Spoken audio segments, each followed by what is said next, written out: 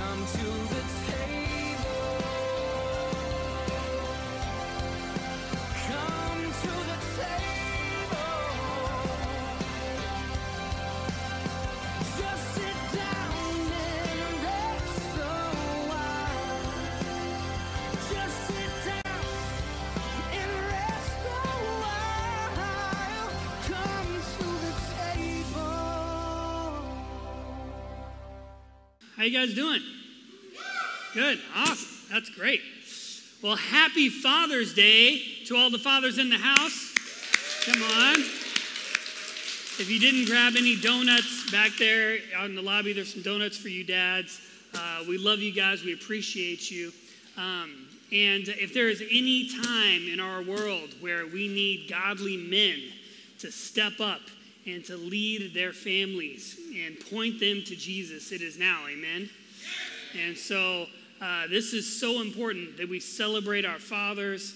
And as dads, my encouragement to you, there's a lot of incredible dads in this church. I mean, I've seen you guys with your kids. Incredible, so intentional. I've been stealing things from you guys, just so you know. I've been stealing different ideas. I stole an idea from Zach, actually. He took one of his sons on a becoming a man kind of trip, right before junior high. And I was like, wow, that sounds awesome. I'm going to steal that idea. And so I actually did that this past week. I got to take Gabriel, our oldest son, and we took a little day trip, and it was awesome. Wasn't it, Gabriel? Yeah? Yeah. And so it was great. And you guys are doing a great job, dads. You're doing a wonderful job loving your kids, pointing them to Jesus. And I just encourage you, go there first in front of your family. Meaning, pursue God in front of them. Let them see you pursuing Jesus. Let them see you reading your word. Let them see you worshiping and praying. Let them see you doing that. And then they will follow your example. So real quick, what I want to do, dads, if you're in the room, I know you're not going to like this, but I'm going to ask you to stand up. Every dad in the room, if you guys can stand up and stay standing. And I just want to pray a blessing over you dads in the room. Everyone around a dad, can you guys just reach out a hand towards them or lay a hand on them? And we just want to pray a blessing over these awesome daddy-os. That's what I call my dad. So everyone got somebody? All right, let's pray. Lord Jesus, thank you, Father, that you are our Heavenly Father and you show us how to love. And so, Lord, I just pray a blessing over these men, these dads in the room, God, that you will equip them and fill them with your Spirit. I pray that you fill them up with wisdom, Lord Jesus, fill them up with strength, Lord, patience, tenderness, love, affirmation in their hearts, God. Lord God, I pray that you give them grace, God, to love their kids well. Lord God, to live by example, to lead by example in their homes, Father. And I pray, God, that you will pour out your Spirit upon them. Pour out your Spirit in their homes, in their marriages. Bless their marriages. Bless their kids, Jesus. Bless their finances. Bless their jobs and their work. Lord God, bless their calling. Lord, your calling on their life. Lord God, in their pursuit of you, Holy Spirit, would you just fill them with your goodness and your grace, Lord, in every area of their life. God, everything that they touch, may it be blessed. Lord, we love you and we thank you for these dads in the room. In Jesus' name we pray. Amen. Amen. Awesome. Thank you, guys. Well, how many of you guys remember the Magic Eye books? Anybody remember Magic Eyes? So it was those books where there would be these pictures of, yeah, there it is. You're like, oh, yeah, no, right now I remember. Yeah, this random chaotic group of patterns and shapes and colors. These were the Magic Eye puzzles, in a sense. And the idea around the Magic Eye puzzle is that if you stare at it long enough and do something with your eyes, there's a lot of different approaches. When I was a kid, I would take the book and I would put it all the way next to your face and then pull it out, and then I would see the 3D image behind the chaos. And so this is what you would see if you look at it just the right way. The 3D image, let me pull that up. There it is. Aw, cute little Bambi. So you have this 3D image that you find in this chaotic mess of patterns and colors and just looks like splatter on a page. But if you do the whole pull your face back or you cross your eyes, or one of my strategies was to like look for the reflection of like a light on the paper and look at the reflection, and that pulled it out. I don't know. Anyways, but they were fun. And some of them were harder than others, you know. But this was the Magic Eye book, and it was a whole craze, and I had many of them and posters, and it was so much fun. But what's cool about this is on the surface, it's just a mess. It doesn't make any sense. Like, it's one of those, like, we really have to appreciate the art somehow when you're looking at it. Like, I'm sure that means something, you know? But it's one of those images, and it's just kind of chaotic. But when you look past that, you see something beautiful and something engaging, something with depth behind it. And it's almost like you can enter into a room, and there's this room on the page. And it's so cool. And I think the same is true for our lives when it comes to the love of God. Is that one of the most amazing attributes of God's love is that he can look past our mess and the chaos of our life and our brokenness and our failures and our inadequacies. He can look past that and see something beautiful. He can look past that and see what he created in us. On the surface, it looks like a mess, but beauty is hidden behind the mess. He has the ability to see beauty behind brokenness, and a lot of times even in our brokenness, there is beauty. And there's a scripture in Isaiah that talks about how God gives beauty for ashes, right? The oil of joy for mourning, the garment of praise for the spirit of heaviness. But I also believe that God can see the beauty beneath the ashes, no matter how thick they are. And so the title of my message this morning is The Beauty Beneath. The beauty beneath. Let's pray. Lord Jesus, we ask that you will speak to us this morning.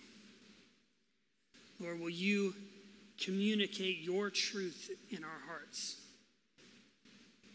May it bear fruit in our lives, God. Lord God, we want to hear from you. And Lord, I just pray anything that I say that comes from me, I pray that it will fall to the ground and come to nothing, but that your word will remain. We're going to bear fruit in our lives. We love you, Jesus. In Jesus' name we pray, and everybody said, Amen. Well, we are continuing in our series this morning on the law of love. And so last week we kicked it off and we talked about the two different ways in which we respond to these different attributes and truths of God's love as we discover them. And so as we're reading scripture, as we're praying, as we're worshiping, and we see a new facet of God's love, how do we lay hold of that? How do we take that in? And so we talked about that last week. And there's two different responses that we have. To grasp his love, which means receive the full measure of it for ourselves. That see the love of God and all of its truth and then receive that for ourselves, his love for us. And then to remain or submit to his command to love one another as he has loved us. And so we freely receive and then we freely give. Freely have you received, now freely give. And so as we work our way through this series, I'm going to talk about various different truths in the love of God. And I'm kind of trying to start from what we experience first in our walk with Jesus. Because there's different attributes of the love of God that I feel like that we experience as we grow in Christ. There's some harder things for us to grasp that we don't get right at the beginning. Like that love is confrontational. And that we can speak the truth in love, and there's conflict resolution in love, and those are harder truths of the love of God, right? But typically doesn't start there when we encounter Jesus. So today, we're going to look, as we talked about before, at Jesus, because if we want to know what love is, we got to know who God is. If you want to know who God is, we got to look at Jesus, the visible image of the invisible God. So we are going to look at a parable, a story from Jesus, and then we're going to look at some examples that Jesus gave, as well as a teaching from him. So we're going to start in Luke chapter 10, verse 25. This is the parable of the Good Samaritan. It says in verse 25, on one occasion, an expert in the law stood up to test Jesus. Not a good idea, okay? Teacher, he asked, what must I do to inherit eternal life? What is written in the law? Jesus replied, how do you read it? The guy answered, love the Lord your God with all your heart and with all your soul and with all your strength and with all your mind, and love your neighbor as yourself. You have answered correctly, Jesus replied. Do this and you will live. Verse 29, but he wanted to justify himself, so he asked Jesus, and who is my neighbor? Isn't that funny how it wasn't enough for Jesus to say, yeah, you're right. He's like, no, I want to make sure that I've checked all the boxes. I want to justify myself that I am righteous. And so he says, who is my neighbor? Verse 30, in reply, Jesus said, a man was going down from Jerusalem to Jericho when he was attacked by robbers. They stripped him of his clothes, beat him, and went away, leaving him half dead. Okay, so this is a very visceral image, okay? This man's traveling along the road. This group is lying in wait for him. They jump out on him, and they rip off his clothes, strip him of his clothes, and then they beat him. They beat him down to a bloody pulp, and there he is, completely stripped, naked, bloody, bruised on the side of the road, and they left him half dead. This is a very, very scary image. So they stripped him down, they beat him, and they left him there. And then, verse 31, a priest happened to be going down the same road. And when he saw the man, he passed by on the other side. So he sees him, and he's like, okay, passes by on the other side. Then a Levite, when he came to the place, he saw him, and he passed by on the other side. Verse 33, but a Samaritan, as he traveled, came where the man was. And when he saw him, they all saw him. But when he saw him, he took pity on him. He went to him and bandaged his wounds, pouring on oil and wine. Then he put the man on his own donkey, brought him to an inn, all the way, however far away that was, brought him to an inn and took care of him. The next day, so overnight, he's taking care of this man. The next day, he took out 2 denarii and gave them to the innkeeper. Look after him, he said, and when I return, I will reimburse you for any extra expense you may have. Verse 36, which of these 3 do you think was a neighbor to the man who fell into the hands of robbers? The expert in the law replied, the one who had mercy on him. Jesus told him, go and do likewise. So Jesus gives us a picture. The man wanted to justify himself. He says, who's my neighbor? You know, like I love God, great. How do I love my neighbor? Who's my neighbor? Who am I supposed to care for so I can make sure that I get the right people? And Jesus says, let me tell you this story. And he paints this picture of what love looks like. Each person saw the man. They all saw him. And they saw him in his condition. But Jesus, or the Good Samaritan, saw him differently, through a different lens. And in this story, for us, Jesus is the Good Samaritan. And we are the man beaten and bruised on the side of the road without Christ, in desperate need of a Savior. That's us. And Jesus sees us in our brokenness, covered in shame, beaten, carrying wounds in our life, alone, having been rejected, insecure, and then half dead. When Jesus finds us, we're just trying to navigate life and trying to be alive, fully alive, but we just can't seem to cross that threshold because life is only found in him. But Jesus finds us in this condition. And what does he do? He bandages our wounds. And he pours oil and wine upon them. He puts us upon his donkey, goes all the way and finds an inn, and then he stays with us overnight and cares for us. And no matter what the cost, no matter what the expense, the blood of his son, Jesus, that it takes to heal us, he's willing to pay it. That's the love of the Father. You see, the two men that saw the Jewish man before, they saw him, but they came to a different conclusion than the Good Samaritan did. They saw the man through a different lens. Maybe they saw him in his condition and thought, ooh, that is an inconvenience for me. I don't have time for all that. So it's an inconvenience. Or maybe that broken person was an interruption to their life. Like, I don't have time for this. I've got somewhere to be. I got something to do. So I don't have time to be interrupted by this broken man. Or maybe they thought, he's beyond my help. Like, what am I going to do? Like, I mean, look at him. I can't do anything for him. But when Jesus saw him,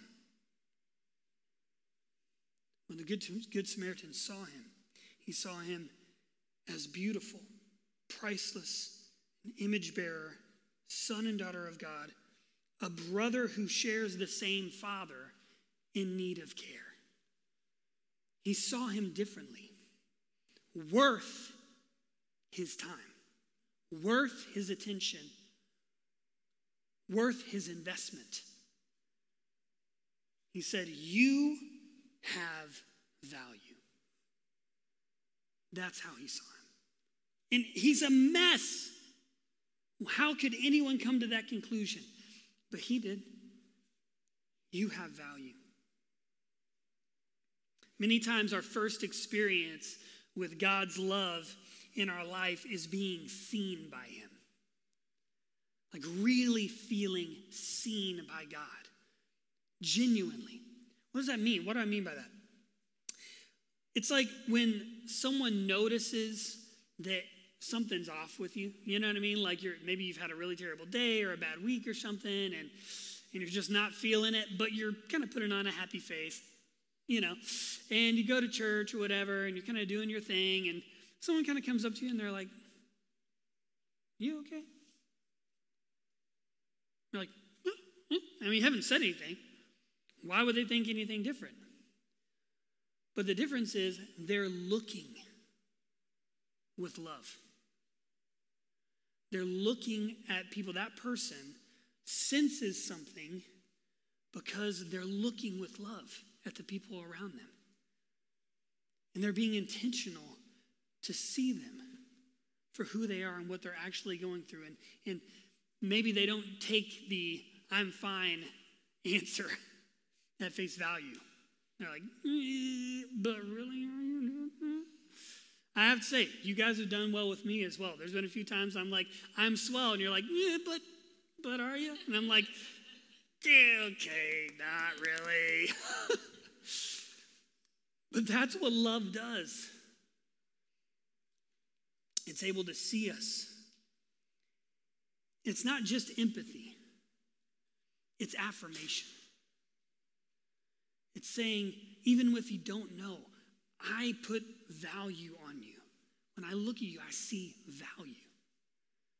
We affirm from our heart. It's not just words. We're not just saying encouraging things. In our hearts, we affirm the value of each person. That's what we see in Jesus and we see in this story. And I know that was my experience with the Lord. I felt seen by him. Seen in my brokenness, but also with love. With arms open wide, ready to accept me in. I was seen by the Father. Affirmation is when someone's words, actions, attitudes, and attention say, you have value. That's affirmation. It's when our actions, our words, our attitudes, our attention speak to someone, you have value. I'm willing to invest, like the Good Samaritan. I'm willing to stop. I don't see you as an inconvenience. I don't see you as an interruption. I don't see you beyond repair. I'm willing because I see value in you.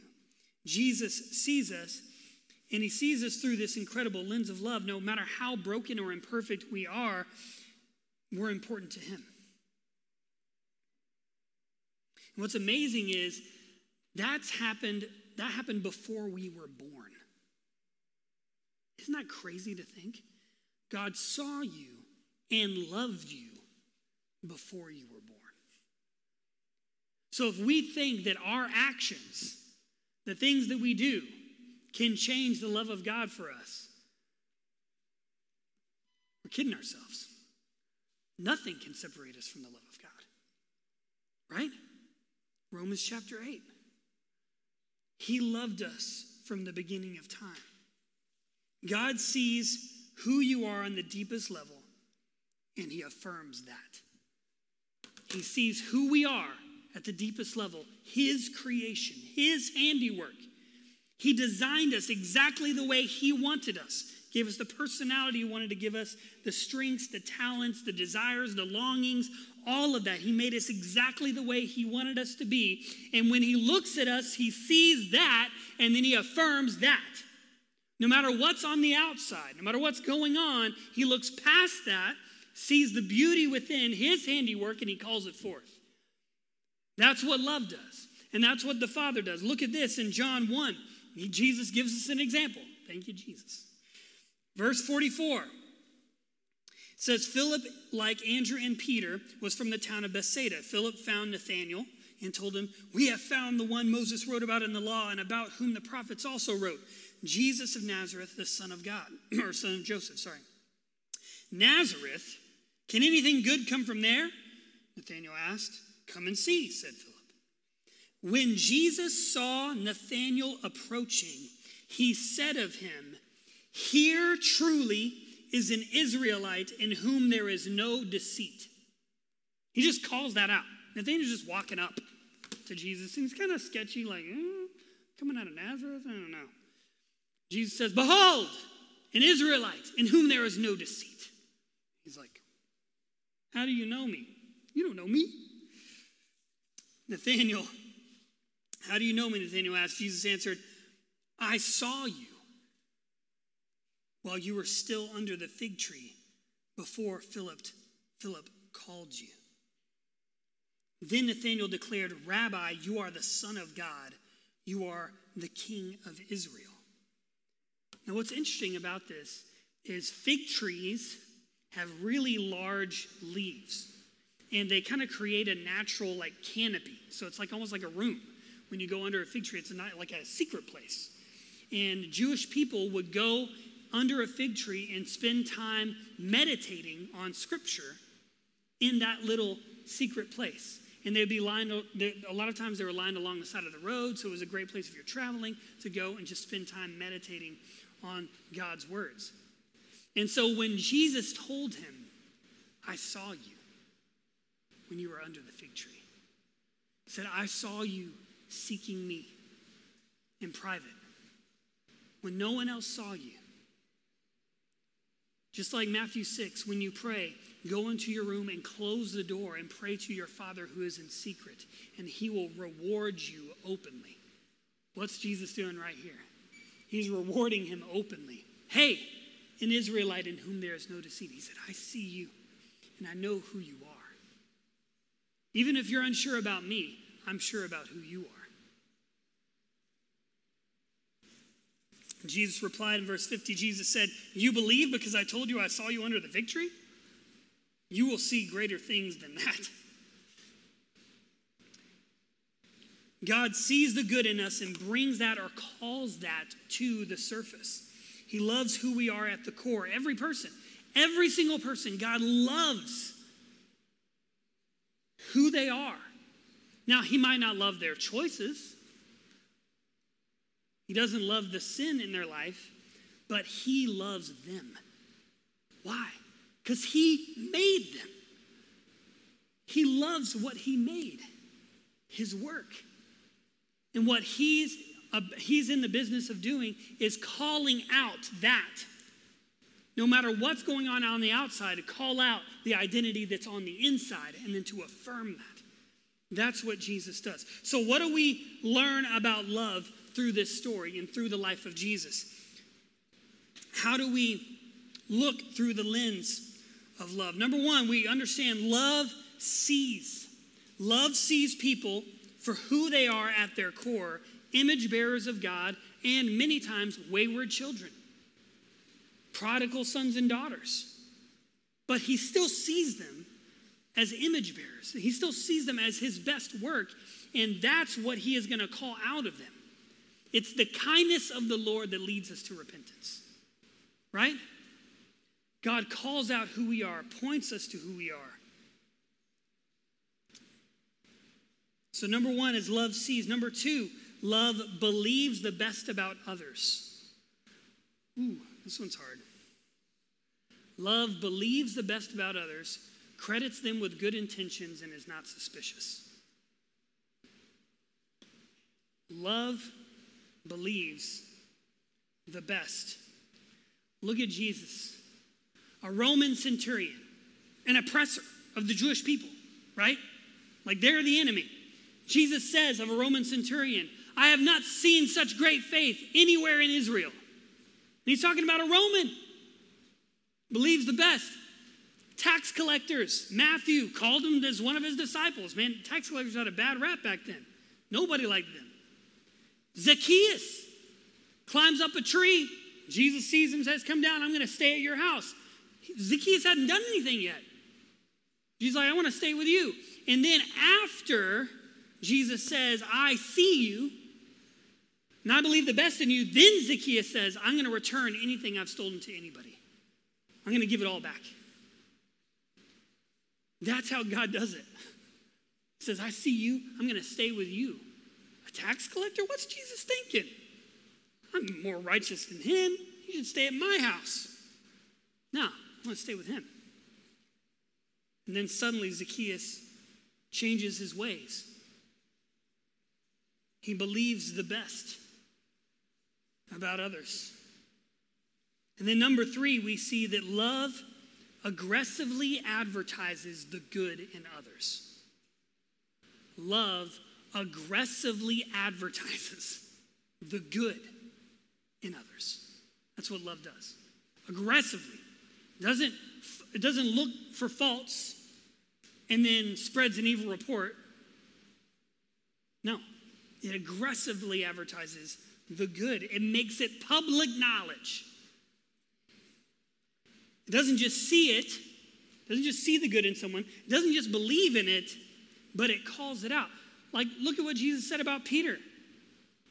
Right? He says, you're Simon, son of John. I've called you Cephas. You're a rock. And Peter did a lot of dumb stuff. And he says, now I'm going to tell you who you are. You're a rock. That's who you are. I'm going to make it public knowledge. Just like the Roman centurion. Just like the tax collector. I'm going to make it public. Let everyone know. This is what I think of this person. So love sees, it believes the best, and it aggressively advertises the good. So how do we respond to that? Right? We talked about the truths of God's love. How do we respond? Number one, grasp, freely receive. We need to freely receive this truth of God's love for us. Luke chapter 7, Verse 36. When one of the Pharisees invited Jesus to have dinner with him, he went to the Pharisee's house and reclined at the table. A woman in that town who lived a sinful life learned that Jesus was eating at the Pharisee's house. So she came there with an alabaster jar of perfume. As she stood behind him at his feet weeping, she began to wet his feet with her tears. Then she wiped them with her hair, kissed them, and poured perfume on them.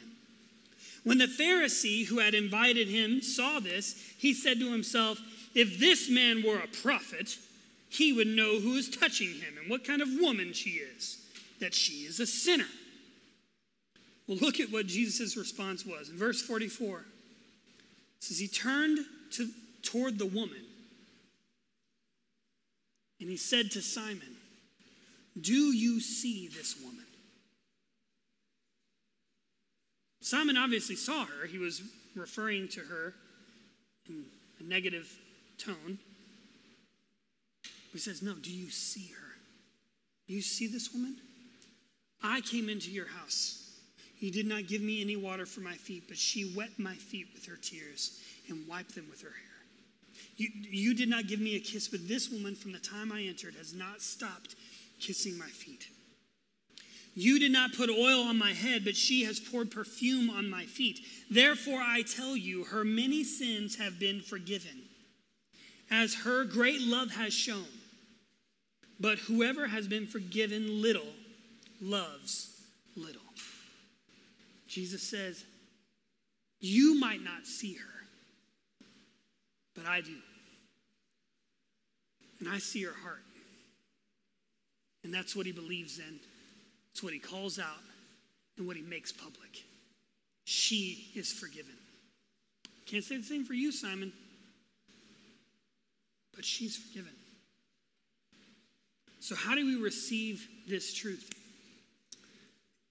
God sees us in the truth of our brokenness, but defines us by the truth of the cross. He sees us in our mess. Like he sees us, he's not looking over it. He's not like blind to our mess. He's very aware, just like we are. He's aware, but he doesn't define us by that. That's the difference. He sees it. He sees our brokenness, but he defines us by the truth of the cross, by what the cross has purchased for us. What did Ephesians 5 say? It says, you were once darkness, now you are light in the Lord. Live as children of light. You were, you are, live as. You were once this, but now you are light. Live as a child of light. The truth of the cross. That's how God defines us. He chooses to look past our human frailty to the real you in Christ. And this is what he sees. He sees it in us, as we talked about before. He believes in it. He believes in you and who he made you to be. And he never stops believing. And he never gives up on it. And he constantly affirms it. And he perseveres until we align ourselves with it. But he sees it, he believes it, he calls it out, and he makes it public. That's what Jesus does for us. Man, that truth can literally revolutionize our life. Seeing what God sees, receiving that from him, and not what we see or what's been spoken over us. So we receive that, receive the full measure of his love for us. And then, secondly, we remain, we freely give. So we freely received the truth of God seeing us and calling out our identity in him. And then we freely give that out. We give that out to other people. When we're secure in who we are in Christ, and we know that we are fully loved by God, then it gives us the courage to love people and to love them well and to be even a little courageous in our love for them. Because we have confidence that the love that God has for us isn't going to waver. It's not going to change. No matter what happens to us from others, that remains the same. And so we can freely give and freely love. So we submit to God's call to as we said before, look with love. Look with love. When we're looking at people, when we see people in our lives, let's be intentional to look at them the way God does. Value them the way he does. See in them what he sees. And what that means is we got to get in the Word of God and understand, what does God say about us? And we know that that's not just what he says about us, that's what he says about all these people. And we can say that about them. And we can see that in them. And we can call it out of them. But we look with love, like the Good Samaritan. We see through that lens. We see someone in need, not an inconvenience, not an interruption, but we look with love. Number 2, we believe the best. This is hard to do. This is hard to believe the best about others. But until we know otherwise, we're going to give them the benefit of the doubt. If we know, obviously, that their intentions are wrong and they're not good intentions, well, then obviously we know that. But if we don't know, we're going to believe the best. That's what we're going to do. Until we know otherwise, we're going to believe the best about the people in our life. Oh, well, they probably didn't. Oh, they really hurt my feelings. Well, they might not have intended to do that. I'm going to believe the best that they didn't mean to do that or say that because I don't know that they did. So I'm going to believe the best. That's hard to do, especially when we're hurt. But that's why we have to bring those to Jesus. And when we receive his incredible love for us, healing and restoration, and then we can freely give love again. So, believing the best, crediting them with good intentions, unless we know otherwise, and not being suspicious. It can be hard to do when we've been burnt, right? It's hard to do. But the Spirit of God is in us, and it's no longer I who live, but Christ who lives in me. And he's able to do that. So we look with love, we believe the best, and then thirdly, we advertise the good. That means if we're in a conversation and people are like talking kind of negatively about someone, maybe there's a little gossip going on or something like that, we bring the good to the table. Like, oh yeah, maybe that's true, but man, I just really appreciate how intentional that person is. Or I really appreciate how they said this to me the other day, or I really appreciate how, they see this, or they have this strength, or whatever it is. We aggressively advertise the good. And later on, we're going to talk about coming to people's defense that aren't present. We're going to talk about doing that. That's part of love as well. But if we want to stop gossip, a great way to stop it is to drop a goodness bomb. Like, drop a little encouragement or affirmation bomb right in the middle of that. And that, it's funny because sometimes people don't know what to do. They're like, oh, well, I guess, yeah, that's true, It catches people off guard when we do that. But that's what love does. It advertises the good. So I want to close with this.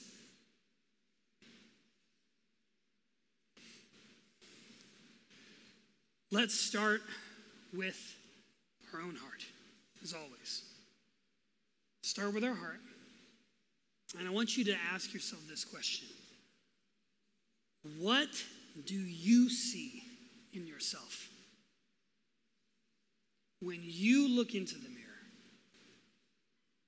what do you see? What are some of the things that maybe over the years you've said about yourself that were not affirming? What are some of the words that maybe other people have spoken over you that were degrading, or that caused wounds in your heart? What do you see in yourself? So there's one picture. All the lists, all the things that we say about ourselves, we're all our own worst critic, right? So what have we done in that category? What have we said?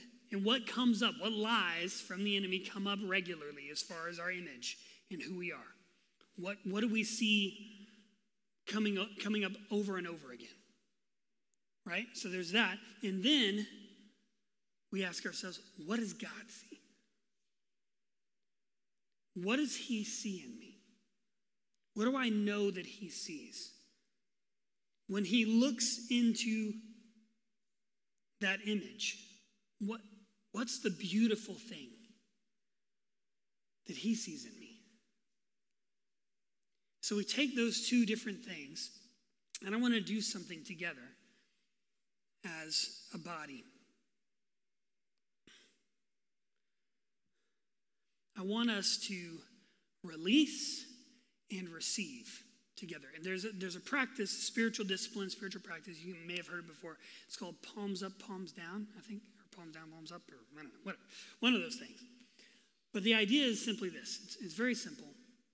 It's we take that list, the things that the lies that the enemy has come up and said about us, we've said about ourselves, that other people have said about us, that are degrading, that aren't true, that don't align with what God has said. We take that list and we renounce those lies. We say, I release these things. I'm letting go, and that's the palms down. Just palms down. I release this lie, and this lie, and this thing, and whatever it is, however long the list. Sometimes it can be really, really long. Sometimes it's like a few things that just keep coming up. We release, and then palms up. Receive. God, what have you said about me? This is who I am. This is what you've said. And I receive that from you. I'm releasing the lies, and I'm receiving the truth. So can we do that together? Is that okay? Can we do that together? So this is what we're going to do. The worship team is going to play a song, and you guys can just stay seated. And as they play this song, what I encourage you to do is that. And you could do it physically. Like you can literally just put your hands like on your knees and just pray and release things to the Lord. And then turn them up and receive from him. But I want to be intentional. So everyone just bow your heads and close your eyes for this moment.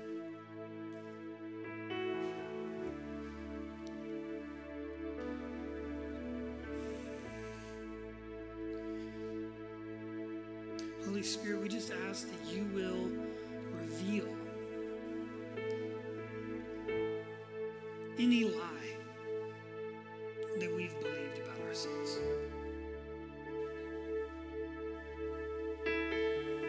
Anything that we've said over ourselves when looking in the mirror, or that someone else has said over us.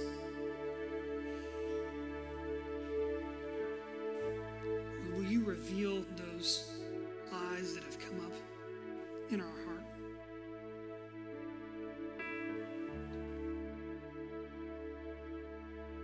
And Father, will you give us the grace to relinquish those things, to release those things, renounce those things, and receive the truth about what you say about us, that we are blameless, holy, chosen, beloved, forgiven, righteous, sons and daughters of God, anointed, blessed with every spiritual blessing, made accepted in the beloved.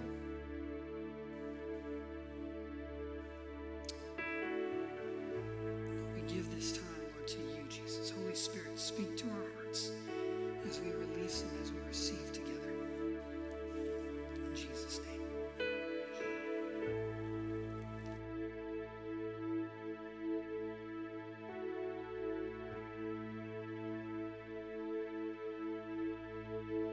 Take my life and let it be consecrated, Lord, to thee. Take my moments and my days, let them flow in ceaseless praise. Take my hands and let them move at the impulse of thy love. Take my feet and let them be swift and beautiful for thee. Here am I, all of me.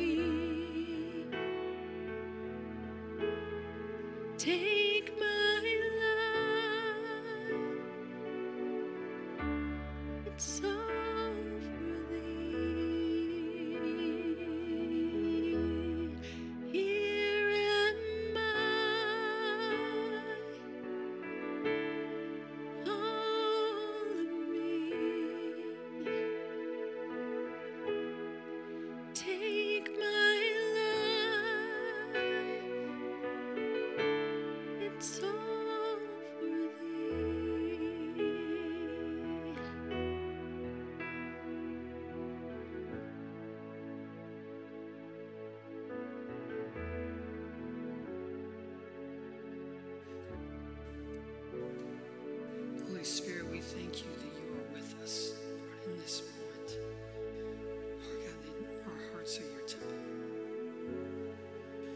And so, Father, we just let go by your grace. And we release the lies and we receive your truth. Will you speak over us? You are the ultimate good Father. And you affirm your children.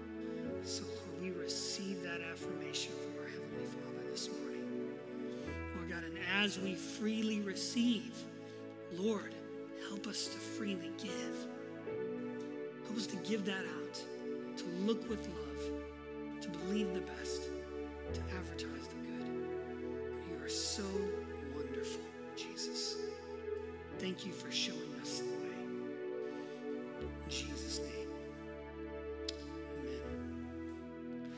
Amen. I encourage you, take that practice home with you, because I need to do this regularly. Like, seriously, I need it constantly. Those lies come up, it comes in, and just releasing and receiving. It's so simple, but it's really powerful. And then I encourage you, make a list. Make a list of different things that you know God says about you. Write them down. Make a list of the things that come up, the lies, and then keep renouncing those things and receiving the truth. And let that wash over you. And then we can love others with courage. Amen? Love you guys. You're amazing. Don't forget, also this Saturday is Picnic at the Park. Come here at 5:30. Pick up your shirts, because we're all going to sport our One Church shirts. And then you can sign up for a shirt back there at the Say Yes board. And then we'll see you then. And have a great Father's Day, you dads. Love you. See you next week.